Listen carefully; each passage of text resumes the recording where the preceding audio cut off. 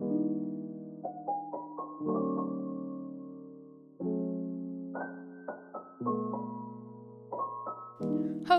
and welcome back to BizPod. On today's episode we are joined by guest Michael Grant, a good friend of ours and co-owner of Raw Film Productions. Enjoy!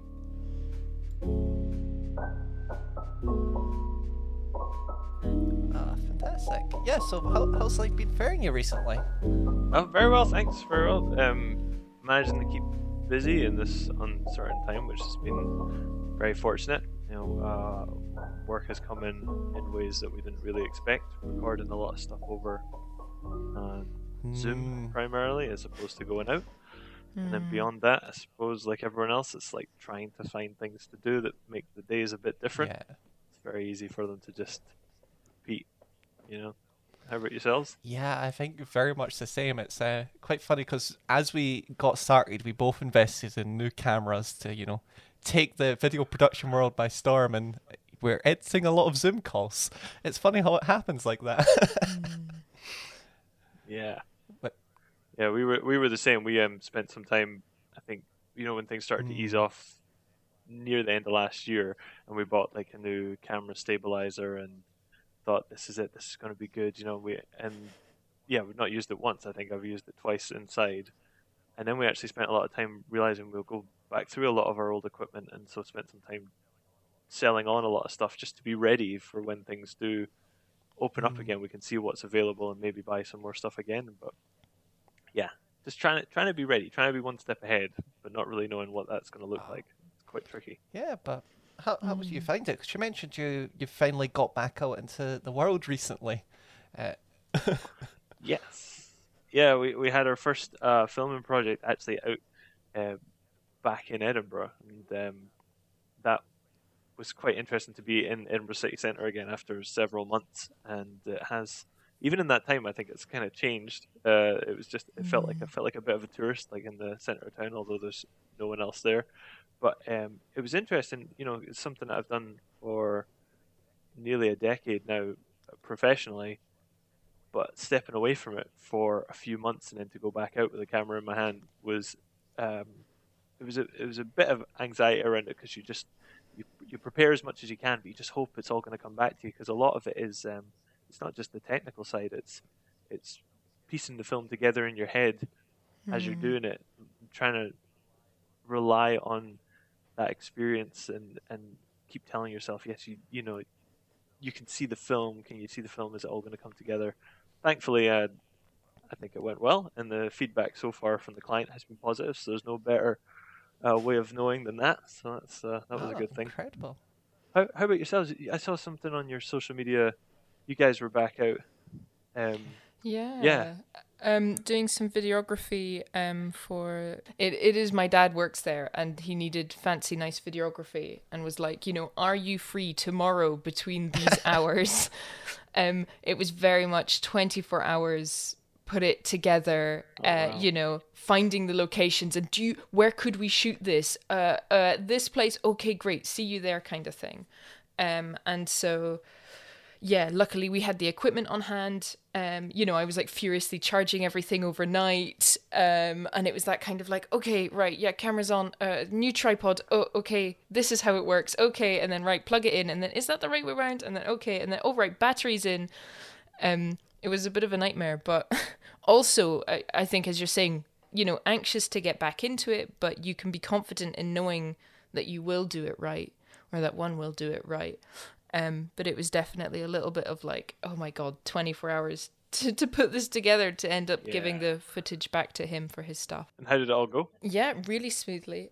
Luckily I've worked with the client before. I know Dad well, so especially for like when he paused or needed to rethink or whatever, we were able to do minimal reshooting, because I sort of knew him in that way.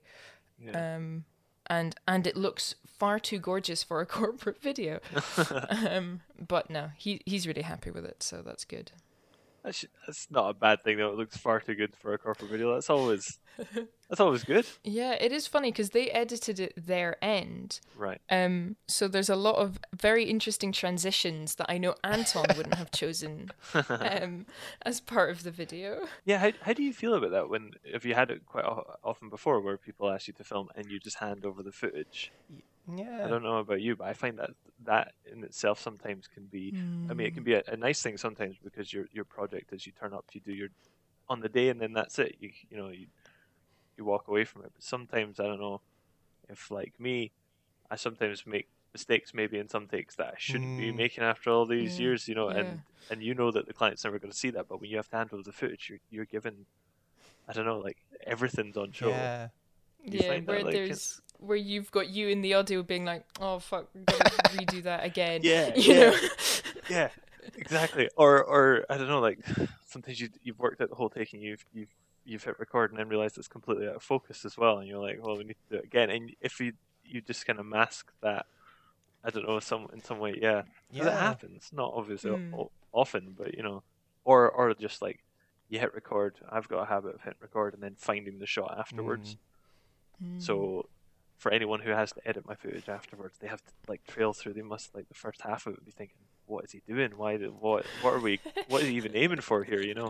But I would know Yeah. because I'm used to editing. My And own I think stuff. there's a lot of you'll like set up a shot and then rather than pausing, waiting a wee second, moving it, just get 3 or 4 or 5 shots and then you're maybe look at what's been chosen. It's like, oh, that was just the first one. Oh no. Yeah, yeah, It sings. Or with multiple takes, the last one isn't always the best one. It could be one of the middle ones, and then you did it too many times, and then it's awful. And so, Yeah. if okay, well, shot 3 was actually really great, you can just go straight to that one rather than having to like filter through yeah. all the different shots. I suppose like I don't know, the kind of classic setup would be that the camera person just sends it to an editor, and that would be a professional editor's job to go through all that. Oh god. But but when it's your own, you're used to your own way of going about it. Yeah, because I don't do it often. I sometimes just think, all right, okay, my desire is to go through it beforehand to send it to them, but then that's a lot of time, and that's not what you're being paid for. So you don't do it. You just send it all off and hope that it's what they're looking for. I don't know. It's something that doesn't happen often with us, but when it does, Because I don't do a lot of the editing with us. That's a lot of what I do. Is I just send it over to Anton.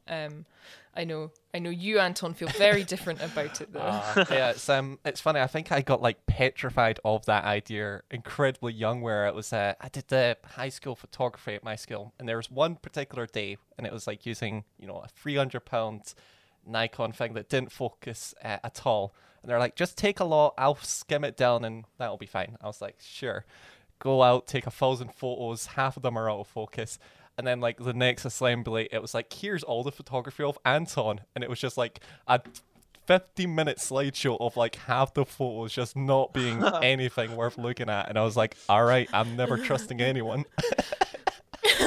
But yeah, you live and you learn. But yeah, yeah. I was kind of curious because you mentioned obviously you're about hitting 10 years of doing the raw film stuff now. Yeah. Mad. Something else. Yeah, it's been great. It's really it doesn't feel in many ways like 10 years because for the first well over half of it I was working 2 jobs, had raw film productions, and also working for the vast majority of that time at Queen Margaret University. So I was juggling both things because it took a long time for her, but I guess for our business to have enough work coming through it to support myself and Agata. It might have been able to do it quicker, but I also really enjoyed working at Queen Margaret University, and so it was a really nice balance. But yeah, so the last couple of years it's just been completely full time. And I think with that, the 10 years has just flown by, and working as a freelance filmmaker feels still quite new because I've only been working on like full time as a freelance filmmaker for a relatively short period of time. But yeah, it's hard to. It's not something we keep track of, but then LinkedIn's quite good at reminding you once a year. Scaring you. Yeah, you suddenly get messages. I don't do a lot with LinkedIn, but I suddenly get like emails telling me I've got a few more notifications, and I'm like, what's that about? And it's always on the anniversary of Raw Film. So yeah, I think it's we started early, late 2011. So yeah, coming up to 10 years. And the partnership between you two, sort of, how have you found that? I know we've talked about it on the podcast a bit before, as sort of working with another half in that kind of way. How have you found that? I find it brilliant to have someone else to be in a partnership. And I know a lot of people that just are freelance on their own, and that's fine. But I find working with Agata, like, we've got a lot of very complementary skill sets, and I couldn't really imagine doing it, like, working in this way with anybody else, and it's only like it's just so natural now, like, after 10 years, and that's, yeah, I was trying to think, it's not like we know exactly, it's not like you talk about people being so in sync, you know what the other person thinking. It's not always like that. There's still always, like, different points of views coming in, and that's really good for, like, especially the creative side of things. So it's always good, like, sending edits to each other and getting feedback, because we still look at things quite differently, which is good. And no, I find it, like I say, I just find it very, very helpful. And I'd recommend, if people want to start up in this industry on their own, you can definitely do it. But I think a partnership, and then other people might grow from there. But I think just working with a team is very helpful. How are you guys finding it? I mean, you guys knew each other quite a lot through uni. Yeah. Did you know each other the whole way through uni and start working? Yeah, it was kind of a slightly later thing. It was actually, I believe, second or third year, finally connecting up, and it was, I think, like, after one of the video production classes, it was like learning lighting, and we're like, okay, we can, like, a lot of people were like, oh no, what are we doing now? Like, starting to look out towards, like, fourth year and beyond. And at that point, we'd both started doing stuff, quite a lot of videography work, freelance by ourselves. And, you know, I think there is an element of just, like, you hit a certain scale, and it's like, you know, it would be better if there was multiple people to, you know, divide and conquer, basically. You know, it takes a little bit of stress. Like, I think one of our first jobs collaborating with each other was for a charity in East Lothian, and, you know, having somebody be able to, you know, be behind the camera, having somebody just focus on, like, getting a good interview, you know, just makes things so much easier. And yeah, it just started out fairly simply like that. Yeah, and it got us to focus on the sort of skills that were a bit more relevant to us as individuals, rather than, I think, what can be so difficult about doing the freelance work, like, totally by yourself, is that you have to be really good at all of it. So especially if there's little bits that you struggle with particularly, that will pull everything down. When as the two of us, we can sort of get more of our expert areas, even though if we need to, we can both do all of it. So that's been sort of nice, that I can be like, I hate doing this. You get to do it. Yeah. Yeah, I also think as well, like, beyond the technical side, I find having someone else, it was very handy on the business side of things, because I suddenly became, like, we didn't really study business, and certainly when we did the course, there wasn't as much in the way of, like, sorry, because I know we all studied at Queen Margaret, there wasn't as much in the way of focusing on, like, how to actually run a business. In fact, it was something that I'd never even thought about doing until after I'd graduated, when our lecturer, Waleed, said, "Why don't you just, like, what?" Because we were trying to find a job in a already established film company was proving very difficult. So he said, "Why don't you just go at freelance?" And so, yeah, never had thought about running a business before. Had no real interest up until that point, like business management, business studies. So to have someone else to just completely, like, go back and forth when we're talking with clients and negotiating contracts and things, that was very helpful, because I feel there more than anywhere else I would have felt very alone, very unsure of myself. Technical side, yeah, a bit naive, maybe a bit green, because I hadn't done too many professional jobs before, but would have been able to rely on some experience that I'd learned through the course. But the business side of things definitely needed someone to be there in the corner with me to, like, figure out what we're going to do. But yeah, it's if you don't mind me asking, so obviously, you know, kind of decided to take the plunge into making, going freelance, starting the company, where did you start? Because obviously, I know in the case of both myself and Louisa, it was just kind of a case of like, oh, I guess we're technically freelance anyway. But you kind of started in a Yeah. slightly different position from us there. Yeah, I'm just trying to remember the chain of events in a way. I'll keep it as brief as possible. But yeah, so I graduated, and I'd kind of got the opportunity to work on a couple of projects. You know, like you guys yourselves might have done. It was you know, not being paid, but getting the experience and working Yeah. with clients. So it was working with charities and things like that. And then I managed to find a job online that was too big for me to do by myself. And at this point, I was still really focusing on getting experience to get hired by some company that was already established. So that's why I was quite happy to just do all these projects for free and just build it up like that. But then I got a project on I got asked to do that definitely required a team. And up until that point, I knew Agatha kinda, my business partner now, but I didn't really know her at uni at all. I just knew that she was making her dissertation film. There was a lot of buzz about it, and then when it was actually made, it did very well.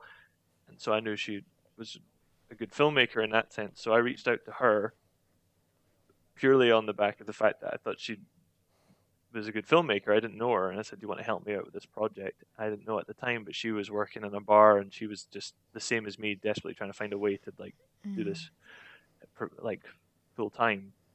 So she like came on board, and we worked on that project. And I think it was her idea, along with Waleed's sort of suggestion. She was just like, "Well, why don't we just keep doing this? This project went well. Why don't we just turn it into an official company?"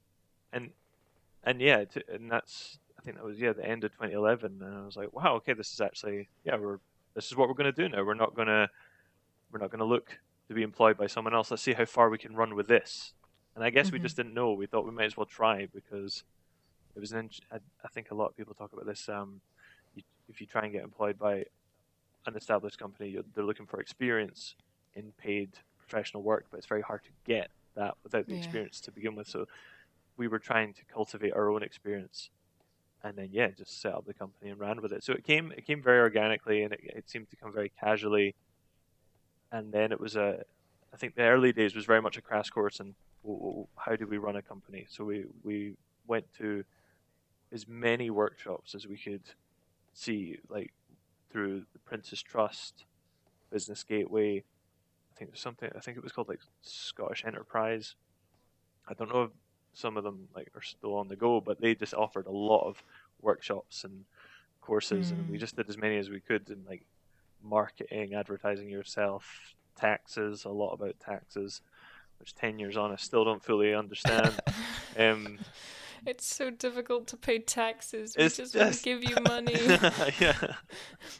But that's where it began. Now it was just slowly drumming up a portfolio of work to try and apply for new, bigger projects as the years went on. Then this year you've done some filming with Nicola, the Big Nicky themselves. Oh yeah, yeah. So so like now we've kind of got ourselves in a position where we have people who come back to us quite often, and a few of them are PR companies. So we're like outsourced to do the video work, and we had the opportunity to work with Nicola Sturgeon at the start of the pandemic in quite a nice project, given everything that was going on, and it was with children asking her questions and her giving her response. And so that was, on the surface of it, a very straightforward project. It was just an interview with her, and then over just cutaways to the kids asking questions. But obviously, given the person involved, felt a lot more complicated, felt a lot more tension than it actually was. But that was a nice different one. And then after that, we didn't film for about 8 months. Because of what happened.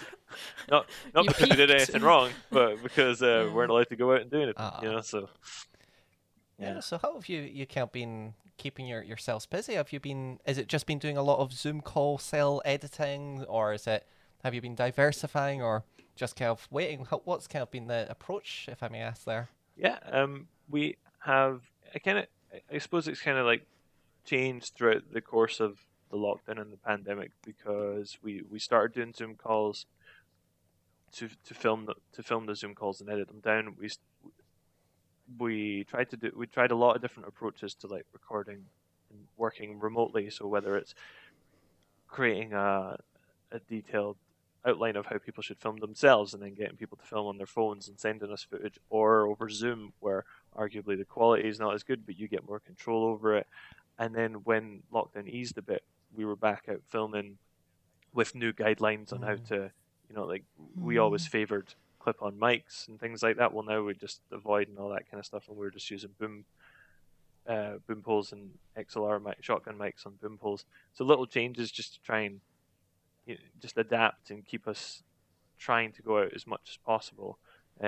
We also trained to get our drone pilot's license for commercial flying, just something that would be a different service that we could offer, and felt like a good time to train and do it because it was a little bit quieter. And in some ways we're hoping that'll be quite good as well, because even if lockdown continues, you can still go out, be completely autonomous and stand in the field flying the drone, so send the drone out the window. That's right. Yeah. Things like that. Try and stay as far back as possible. Yeah, but it has been a case of trying to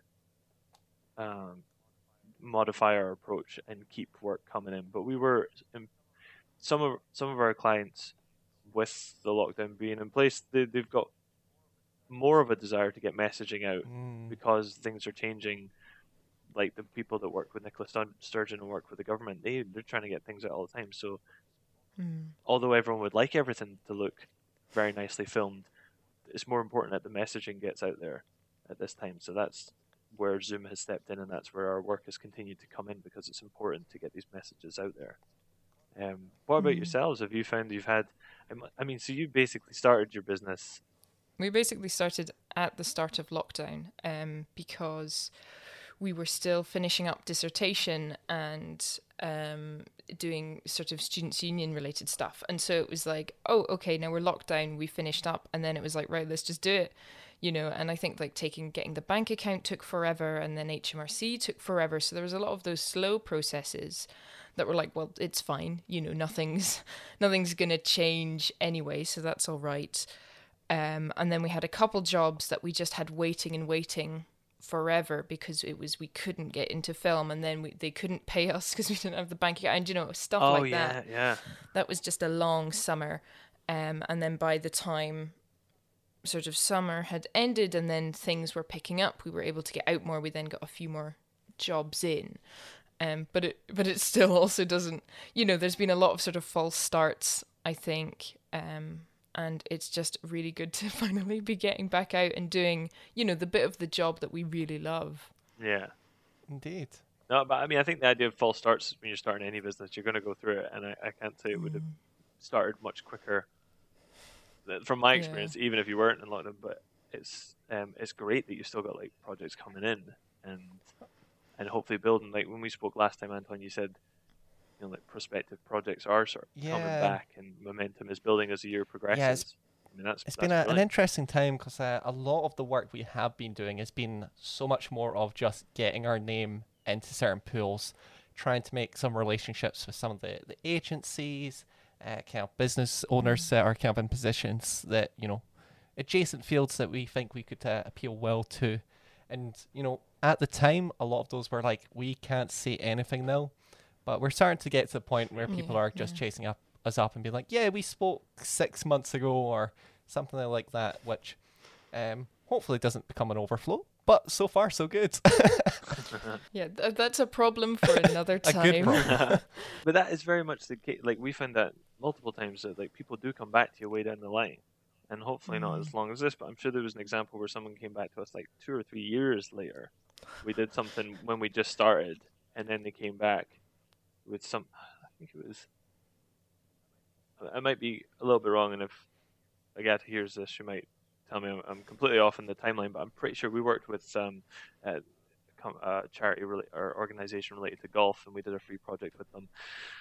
And they came back much later after we'd done this free project and took us to Canada. So that was quite a good thing to wait for, you know. So yeah. So I'm not saying I'm hoping that you don't have to wait as long as that for good things, but they are, Well, you know, you never know what's happening within that company, and then yeah. they have your name to hand, and when they're finally in a position to move on a project, you're hopefully there and available, you know. But it does happen. It can be a little bit scary sometimes when you put the work in and then you just don't hear anything for a long time. Yeah, I think it's partly, you know, the pandemic and that the restrictions keep changing so much, which, you know, they are changing to meet the safety needs. So a lot of it is like, oh, okay, now it is stricter, sorry, which is like very fair.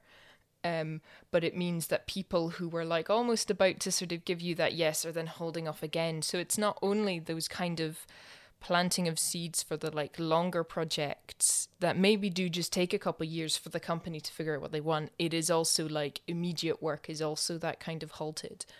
So you've just got to, you know, set so much stuff up. We've been doing, you know, I think as well, just January, February is a bit quieter anyway because it's manky outside. Yeah. So there's been a lot of lead generation for multiple months now, and I hate it. But we do it, but I hate it. Yeah, you got like I said, like you're early in your business as Yeah. well. So this is the real like grind to try and get that business coming in, and then hopefully in a couple of years you find you've got this roster of clients, and then off the back of that your name spreads and you get new clients coming in. Like we're in a very fortunate position now where we don't often go out seeking work. There's contracts that come in that we find and will apply for, but we do have people come in at the woodwork that we don't know how they've necessarily got in touch with us, and we need to figure out how. And it's off old projects because we've got so many years now. So it will come, and that's a nice thing to look forward to. But yeah, right at this point, the stage that you guys are in is both exciting, but also, I guess in some ways, it might seem like there's a little bit of uncertainty because you don't know what's going to pay off and what isn't. Yeah, it's an interesting time, and I think obviously this was something you'll know yourself much better than us. Is especially even now that we're at I guess 9 months along, there is an element of just being like, oh, we've built up an identity, we've built up a portfolio of work. People are starting to, you know, we do the Creative Circle events here in Edinburgh, and you know, people are like, oh, we recognise you. We remembered that name and that you know, that logo and that design, and you know, that's something that's slowly building up. So you know, very exciting that, you know, as you progress, you know, it all adds up eventually. And as well, even just that learning, you know, I think as you said, what will be fruitful, what won't, you know, who is a client that is asking for too much and we just couldn't do, or, you know, who will maybe be a bit difficult later. Starting to discern those now as well is being just really important, I think. So we're not ending in these kind of final stages of production and it's all over the place and the client is difficult and whatever. Yeah. That you sort of have to have, you know, a bad experience to then, okay, never do that again. And then a different bad experience, okay, never do that one again. Well, that's true to look out for those things, but I wish I could say it was as easy to see those telltale guaranteed signs. There's no way of knowing in some respects something that should be straightforward and everything tees up nicely ends up just becoming very difficult and you don't see it coming. But yeah, it's no. You get there. Oh, absolutely. I suppose, like you said earlier, you live and learn. But yeah, unfortunately, there's no steadfast rules for all those things. But I was just thinking, you saying like about which clients, and you get to see which clients you kind of will want to work with, and others you might not. But have you guys ever, something that we were always asked a lot when we started was, what is our USP going to be? What field? What area of film production are we going to focus on? And we ended up not really doing that because in an attempt to establish the company early on, we would take on any project that would come our way, and in the end, we found that kind of benefited us because we could just, you know, we realized it wasn't in our circumstance, it wasn't wise to say we're only going to work on like corporate work and we're only going to work on charity work. We ended up finding a middle ground where quite a lot of what we did for a long time was charity work, but now it's maybe more a mixture of corporate and try to do? Have you guys, is that something you had considered? Like this is what we're going to do, or is it just in this early stage? Are you still feeling like you're finding your feet and want to explore as many different types of filmmaking as possible? Yeah, I think there's definitely the finding our feet, and when work is sort of a bit sparse, there is an inclination, you're right, to just take it. But I also think some of the jobs that we have had that we've just sort of taken have ended up being really good because either the client really liked the sort of style that we're building, or we were just best suited because, you know, we're the right target demographic, or, you know, we have the better understanding of the platform it's on, things like that. But I think definitely we've talked to a lot of people about how hard they have honed in and specialized. And I think at least at this stage, we've got a lot of stuff we want to try. You know, I know with the stop motion work, you know, that was something we suggested because we were like, we know the theory of stop motion. You know, it can't be that hard, right? And of course, it was a lot harder than we thought. And we've started really to refine that. But I would never say that, yes, we will be purely 100% stop motion, because that seems to cut off other sort of possibilities there. I think as well, we're developing a style, but that doesn't necessarily, or is not restricted to a type of work. Yeah. I think it's more, what do you need it for, you know, and then we can maybe help that more. Yeah. Yeah, that's an interesting point. Like I suppose it is a difficult balance when you're working in corporate filmmaking, because you want your own style, but it can't be to the detriment of some clients. They won't come to you because potentially clients who you want to work with, they won't come with you because you're like, your style's too, I don't know, just too over the top. I don't know. Yeah, stylized. Exactly. Yeah. That's an interesting, because I do know people that work, like, they worked freelance for a while and now they're kind of focusing in on themselves as this is my process. This is the type of films that I make. If you're wanting to hire me as a filmmaker, you look at my track record. This is exactly what you're going to get. It's going to be my style put onto this new message. Whereas I feel that we kind of try and showcase our flexibility to show that we can adapt to other companies' messaging and style, so that we can make a high quality product in keeping with like their themes and their messaging and their own in-house style, I suppose. Yeah. It's been an interesting one, and I think where it gets a little bit fragmented in our case is obviously going from photography, design, graphic design, and videography, very kind of different ones. So it has been very much a case of, you know, what as a whole, you know, encapsulates and kind of it can be consistent across those different mediums. And as well as that, I think a lot of what we've been doing has been trying to sell ourselves on the fact that we have all three in-house, which is not the most common for the company our size. It seems to be a little bit larger companies. They seem to then get their, you know, one graphic design person or one photography person, and they're able to expand that way. But it's been interesting, and I think that combination of skills has been fun for us, at least in terms of, you know, doing story stuff that's you know, involves a little bit of graphic design, a little bit of video, and vice versa with photography and videography can blend quite easily if it's, like, say, an event piece, which we sadly haven't done in a good while. It does sound like it is interesting that you've got those things all in-house. And I was just going to say, yeah, especially in the early days of a company, that can surely only benefit you greatly, I think. And you might find, well, it depends how you go forward. You'll find you'll change with the needs and the desires of the company as it comes forward, but you might drop one of those services, or it might fall back a little bit because you're focusing more on this, or you might find you need to take on more. It's an interesting thing, I think, when you're in, maybe all businesses are like this, but because you're not just selling like a product, you're not just then like a physical thing, and then you're just developing that as time goes on.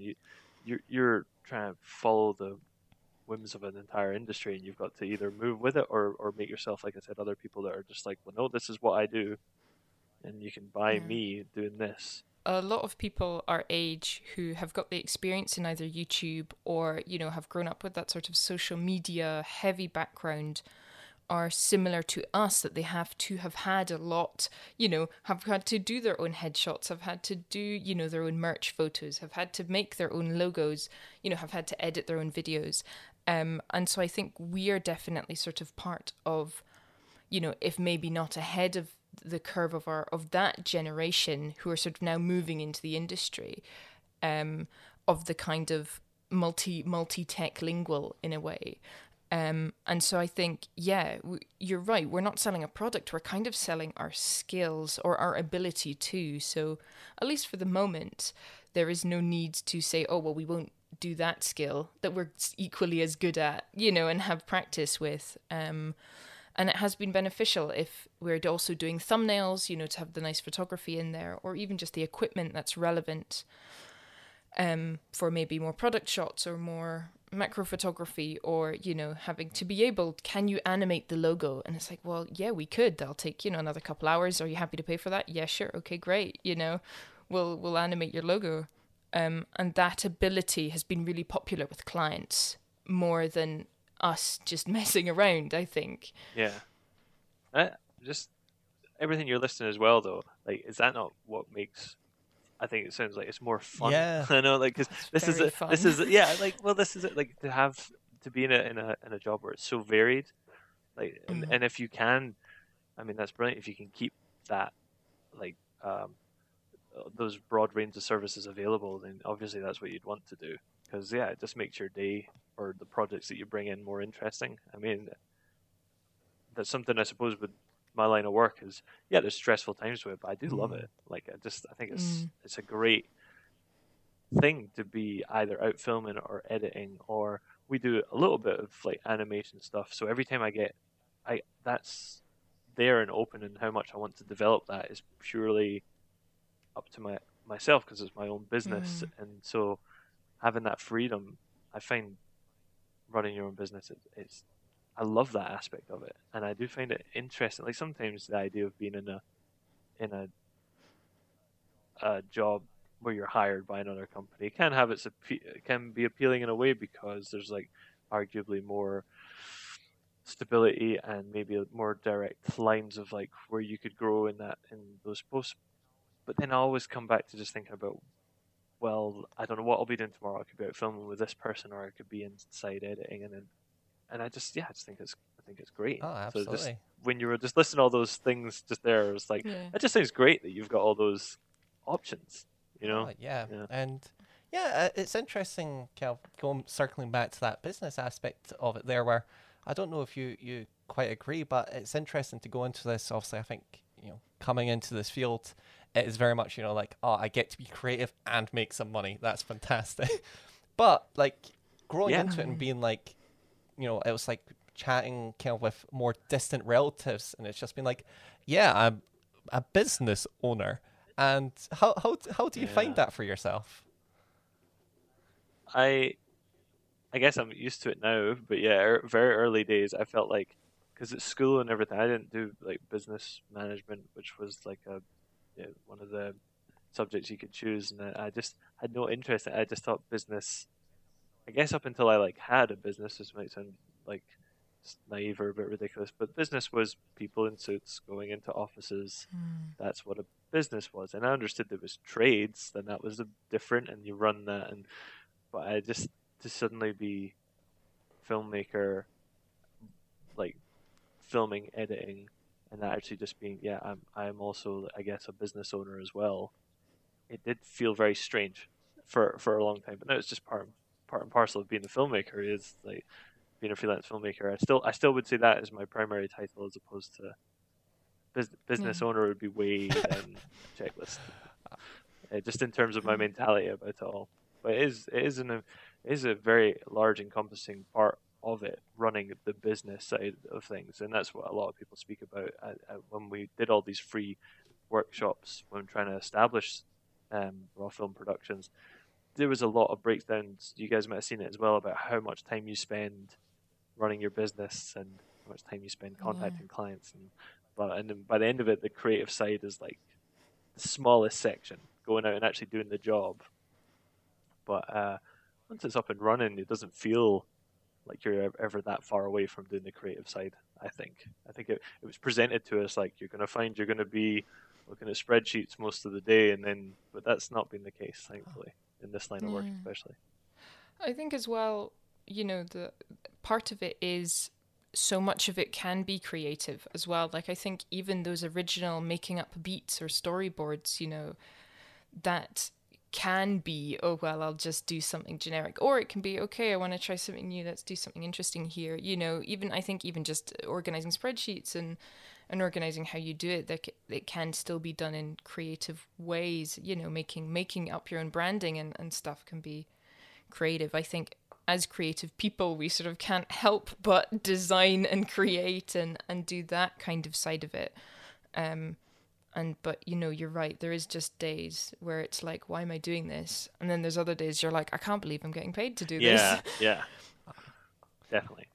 I think that can really depend on the project as well. Sometimes it can be sometimes editing can be a real slog, and sometimes it's an absolute joy. I'd say that's more in the editing than going out and actually filming. Whenever you go out with a camera, I'm just like, that's me. I love that. That's great. But some days, editing, because you on a project for days, and like any job, everyone will say that the weather's fantastic outside, and you're just staring at this same scene for hours and hours and hours. There's a project we've got coming up, and it was just very early stages of putting it together, and I was like, oh, Anton, you'll have to edit this. Ha ha ha, enjoy.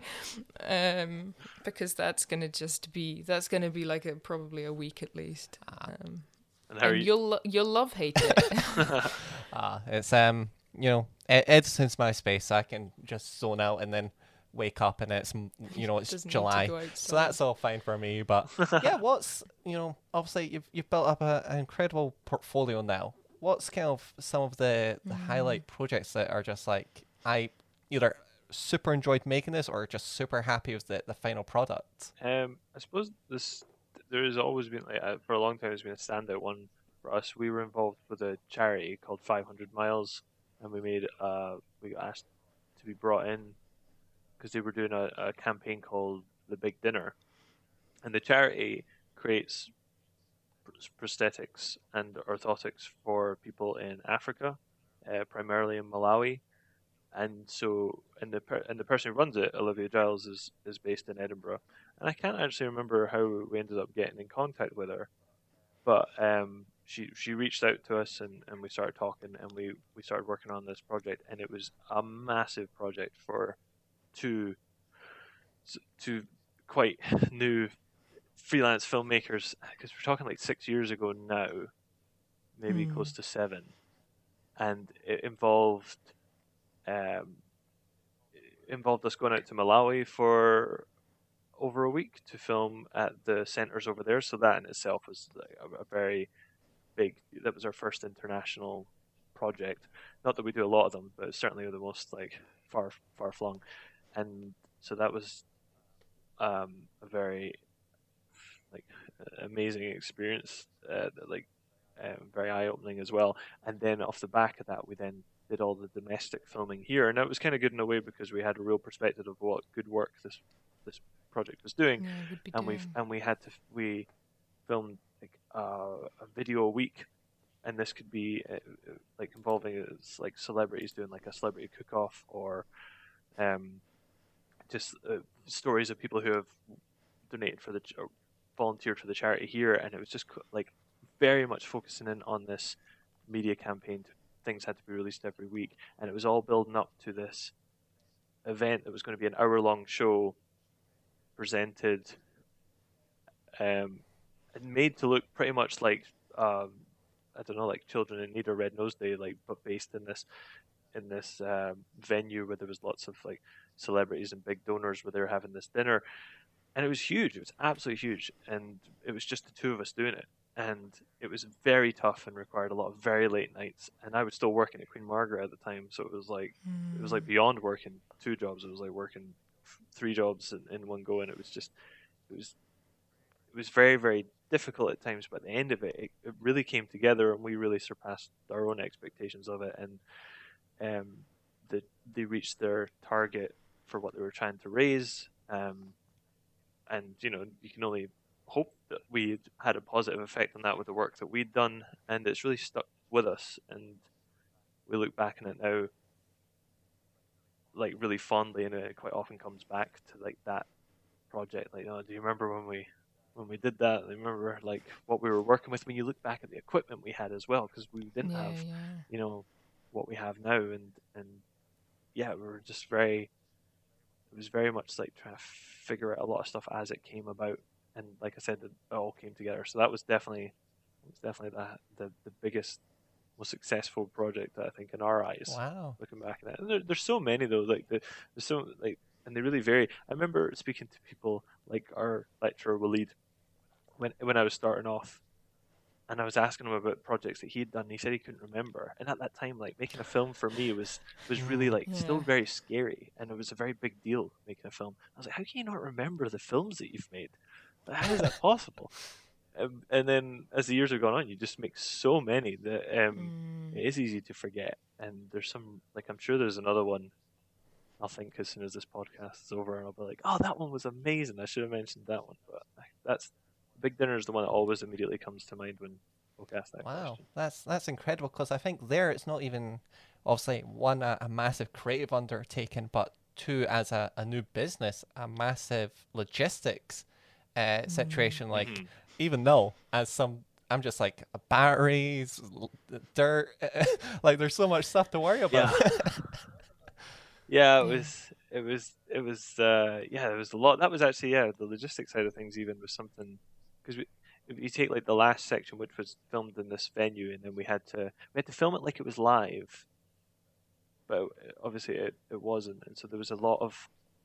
I just remember having a floor plan of the building and saying like, okay, we'll film this section here, and it'll lead into this film that we got from here, and it was just to put together a program of that scale we'd never had to do before, because Yeah. it wasn't just a case of making an individual film. It was just how do these films that are quite individual tie into this overall thing? How do we link it all the way through? When do we come in with pleas for more donations? When do we hit them with something lighthearted? When do we hit them with something more? All that to build into something that big. We'd never done it on that scale. And so and we weren't alone. We did have the people that worked within the charity very much, all of us working together on it. And we're still in contact with the founder of that charity, and because once you go through something like that big, Don't. we catch up and things, and so it's really nice. That was, yeah, a lot of good things came from that. It was tough though, but a lot of good things came from that project. Yeah, and quite incredible, because I know that's something that's been kind of conscious in the back of my head is, as a kind of a new filmmaker, a lot of the stuff, you hit that 10-minute, maybe 15-minute mark, and that's like most, maybe 90% of projects. And it's when you get up beyond that, you're into a world of a completely different style of video production, and just logistically, the scale, the planning, it's a completely different thing. Yeah, and it's like saying that, that's the longest film we made, and then I'd say that the priority ever since then has been trying to convince the vast majority of clients that things need to be shorter and shorter and shorter and shorter and shorter. Everything needs to be short, snappy. Do you guys find that as well, or do you still get people asking for like 5-minute long films? And Well, we worked on a 6-second clip. wow. And that was a whole different level of, okay, this is so short. Kind of a different level of thinking of, we know how snappy we can be, but we also then know how long that will take. But yeah, there will be people who are like, yeah, we'd love like a 5-minute interview. And we're like, so you mean like a 2.5 max minute interview? Yeah. Yeah. And even then, well, we find we'll probably say something like, you want it to be a minute, knowing that it might be 90 seconds, but if we aim for a minute, then that's much more manageable. Yeah. 6 seconds. Yeah. Is that how you said it? That was for... What did... It was on mid-roll. YouTube. So it was like, we need a call to action, we need a logo, and we need a quick statement. And it's all animated, and it was just like literally a matter of frames. We were speeding up individual syllables that were slightly too long to just squeeze it in. And I think we did a couple 16-second skippable ones as well. So the 6-second ones you can just watch without skipping. And then it was it was really fun on my part to just have to edit as fast as possible. Yeah, to be that strict in it. Like we've not been that short, but we find we're having to do edits for like Instagram stories, whereas it's so rigidly like 30 seconds. Like you have to be, and that is interesting when you've got a film that, in our case, it'll sometimes be films that are like 90 seconds long, and they're like, okay, then the main film's 90 seconds long. Could we cover almost the exact same content in 30 seconds? You're like, yeah, sure. And then it's your job to try and figure that out. Yes. Having that strict timeline can be interesting. And I think it kind of limitations in any regard, whether it be the lockdown we're in now, if having to cut a 90-second clip down to 30 seconds, or you're traveling off and you can only bring so much gear. It encourages a degree of creativity, which I think is quite fun. Where even if we get a job, we've got one that came in recently, which will probably be our longest job ever, and it's like, alrighty, we need to reassess how we're doing that. But in that planning, there is a level of kind of creativity, which I think helps. As you're saying, you're told so much of the running of the business will be business and a little bit of creative, but I think that creative planning and working around really helps blend the lines a little. I do love me a good organization afternoon where you're like, okay, these are the notes we've got on like 3 different documents, right? Let's pull it together. Let's start to visualize it. And then, you'll be like, oh yeah, how about this? And then I'll be like, I couldn't even think about that. Put it in. And then it's like, what do we do here? And we both draw a blank. And it's like, okay, right. Take 5 minutes. Let's rethink, refresh yourself. Let's come creative, more ideas, inspiration. And like, I just love that. I'm a bit of a pre-production fan. I'm not gonna lie. No, that's great. And like you said, like it's being able to work off like the two of you working together, like just there sounds like exactly why I think working in a team is so useful. Like I said, plenty of people do it just completely freelance on their own, and they're great at it. But yeah, having that ability to just keep bouncing ideas off each other. And yes, also pre-production is. Yeah, if you can absolutely nail it in pre-production, then the rest of it is so much easier. There's no no surprises, and But it has overall been absolutely fantastic chatting to yourself, Michael. And if people wanted to either connect with yourself, learn more about Raw Film Productions, where would be the best people to head off and kind of check out your work? I think the best place would definitely be just our website, and which is www.rawfilmproductions.com, and just find us on Facebook. We're just Raw Film Productions on Facebook, and from there there'll be links to our other social media channels, but Facebook's probably like the main place that we post things, and then everything seeds off from that.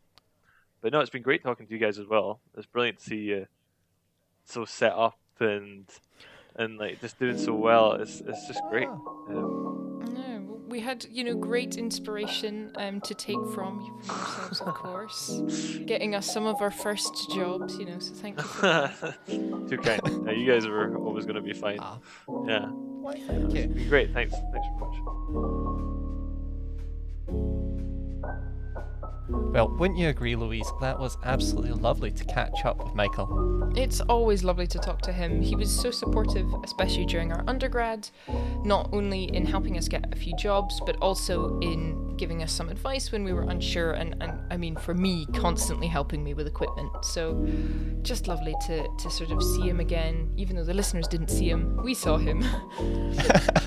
Yes, and I've gifted the audience by not just asking him random tech questions, because he is very incredibly knowledgeable, and also just lovely to chat to somebody in such a similar field, although doing his own very unique and kind of distinct thing from ourselves. Yeah, this is maybe a bit of a technical episode, but I'm hoping the interesting anecdotes have drawn people through it.